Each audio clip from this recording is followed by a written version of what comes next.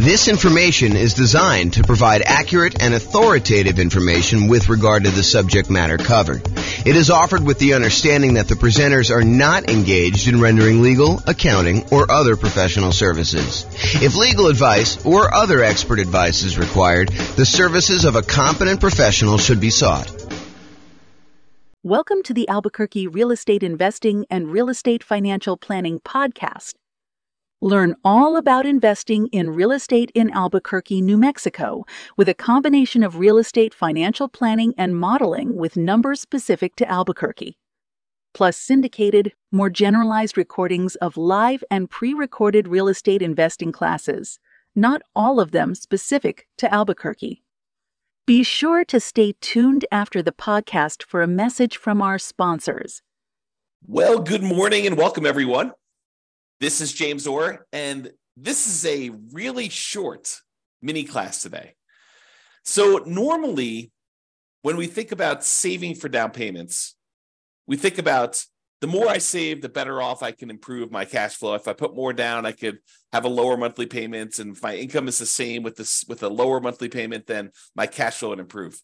But sometimes taking money that you would have otherwise set aside for down payments can be used in an alternative way such that it is more effective. It'll actually make a bigger impact in improving your cash flow, improving the overall returns you're getting on your investment. And so that is what this, as I mentioned, very short class is about today. We call it alternate uses for down payments.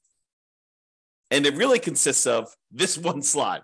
So it's really short. So let's go over some different things about what you could do with down payments other than just put more down to improve cash flow. And I will mention one. Why don't I just jump right down to the bottom one first? And that is, yes, you could take the money that I'm going to talk about using to do other things with and put more down. And sometimes, as we discussed in a previous class where I talked about the returns you get from putting more down, sometimes putting more down gets you more than just borrowing less, right? Because the idea is if you put more down payment into a deal, you end up borrowing less, and the less that you borrow, the lower your monthly payment is on that property.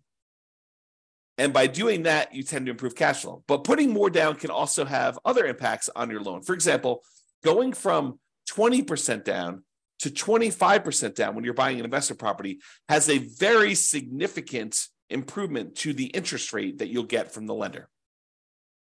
The interest rate you might get from the lender for putting 20% down might be, 6.5%.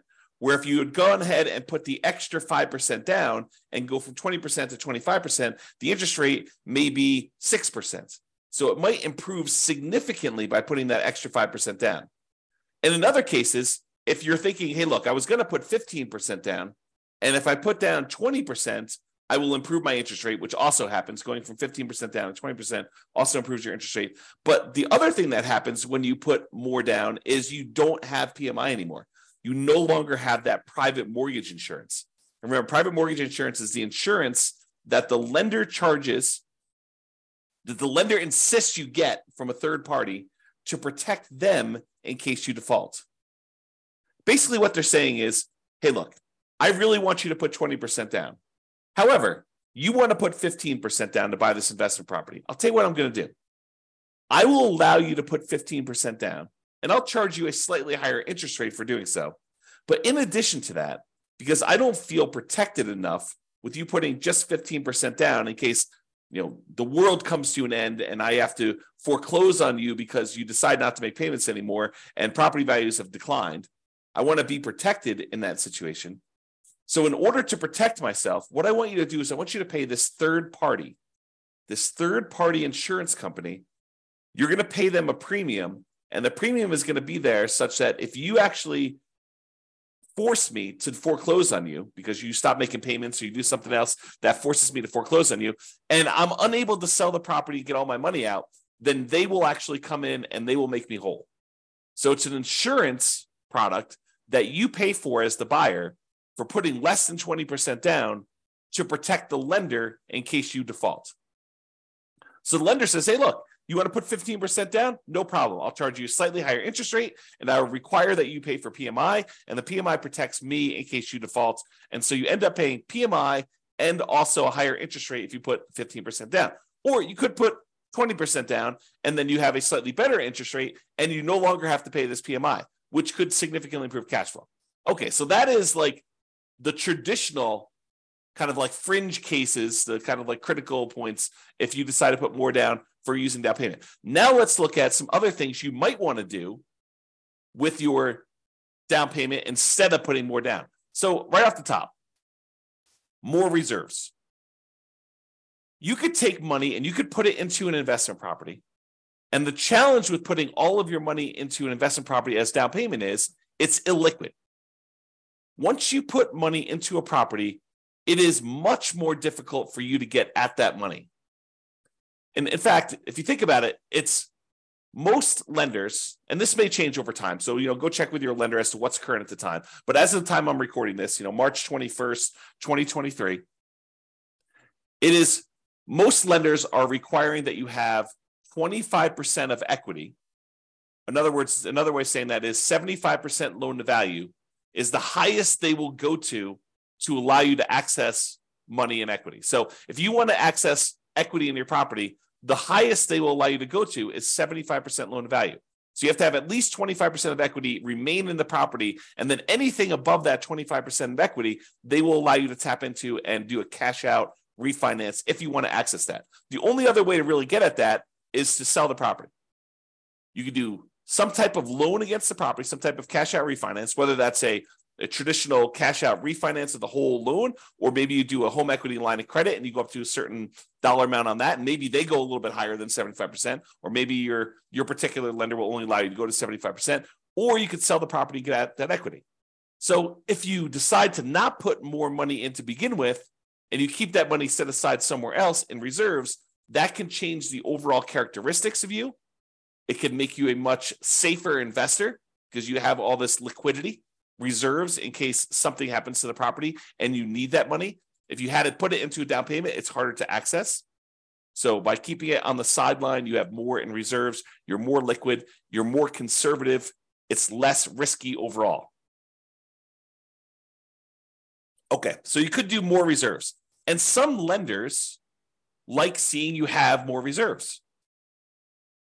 I don't know if I've ever seen this, but I could imagine a lender actually giving you a slight break on the interest rate by having a very large amount of reserves. I don't recall ever seeing that, but it's possible a lender could do that, especially in the future, especially if they start valuing reserves more in the future, okay? The other thing you could do with your down payment money, instead of putting more down, is you could pay off other debt. Imagine you have a certain debt to income ratio and the lender actually does change the interest rate based on your debt to income ratio for certain loans. FHA, I don't think they do that with, but I think conventional they do. So, and I'm not a lender. I should tell you that right up front. Go check with your lender to make sure what I'm telling you is 100% true for your situation and whatever is current at the time. But I believe lenders actually do change your interest rate based on your debt to income ratio. If you have a really high debt to income ratio, if you're going over what their standard is, they may still be willing to make the loan, but there's some type of premium. There's some type of risk premium on the interest rate to do that.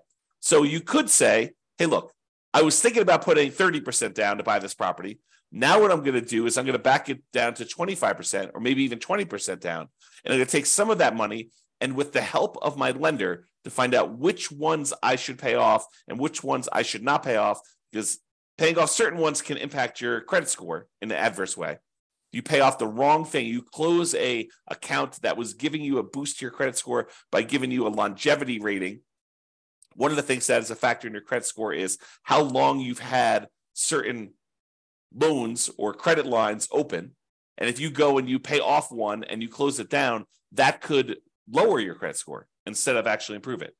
But the lender may say, hey, look, if you go pay off these 3 bills that you've got outstanding, that would significantly improve your credit situation, your debt to income in this case, and maybe even your credit score, depending on what it is and how it's all working out. It's not super straightforward, so I can't give you specific advice about it. You'll need to talk with your lender in detail before doing this. But if you tell them, if you go and they say, you pay off these 3 things, that will improve your DTI and I'll be able to get you a better interest rate in your loan. That may be a better use of that money than putting more down.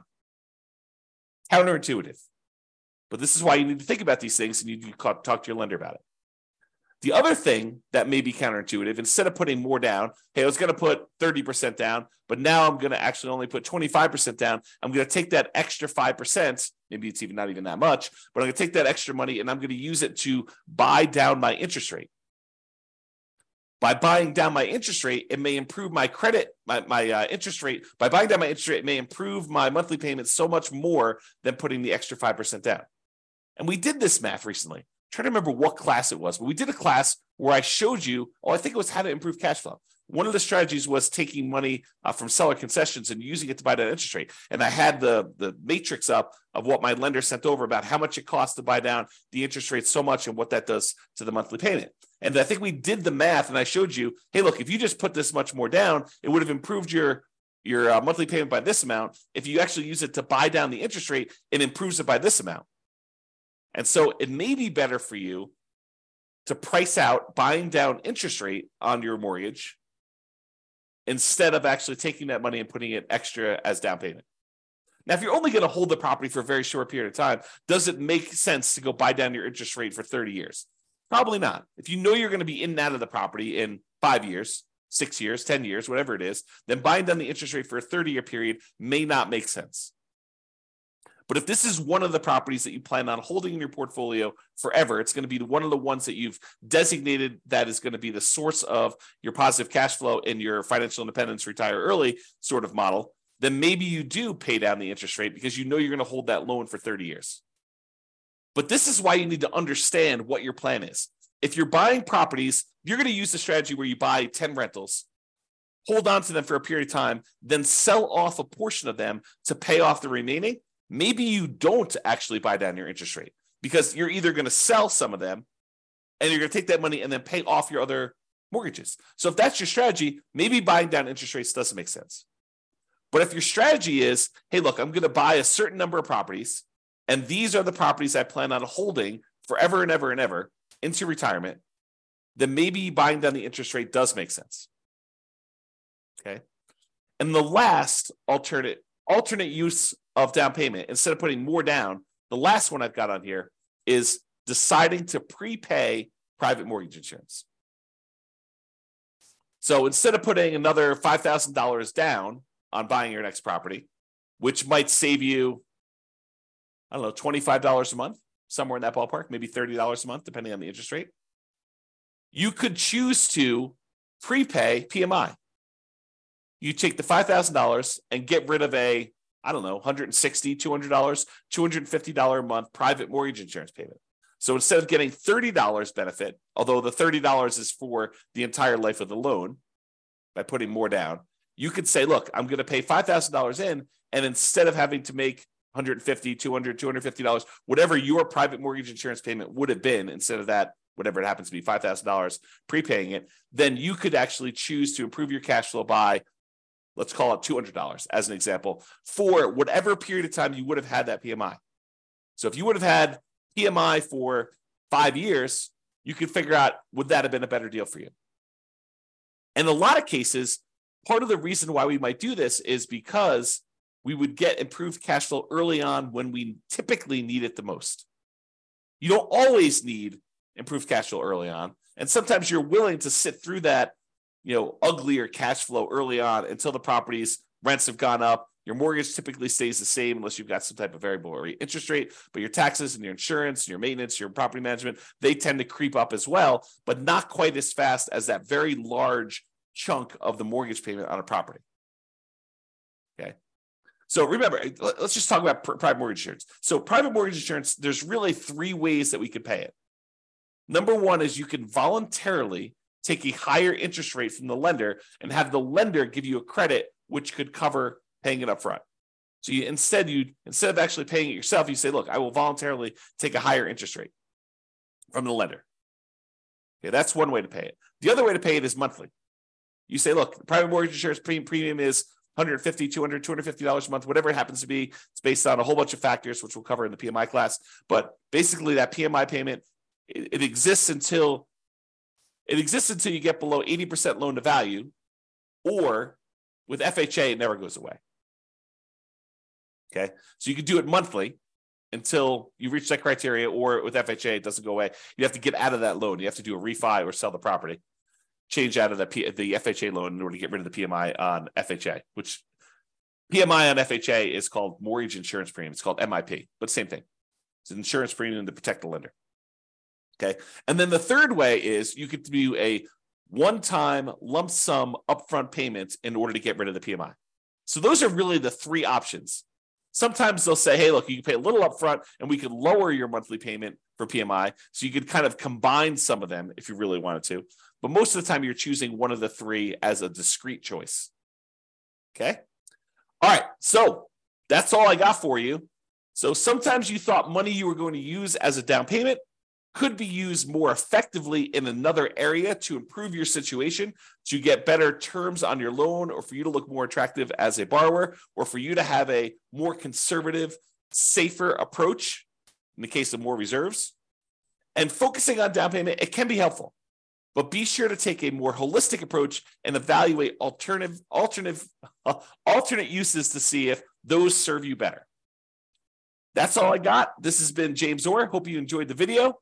Bye-bye for now. With home prices up, mortgage interest rates up, and rents up, but not quite enough to counteract the higher prices and interest rates, cash flow on rental properties in Albuquerque is harder than ever. Book a call with the Real Estate Financial Planner to apply our proprietary 88 strategies to improve cash flow on your rentals.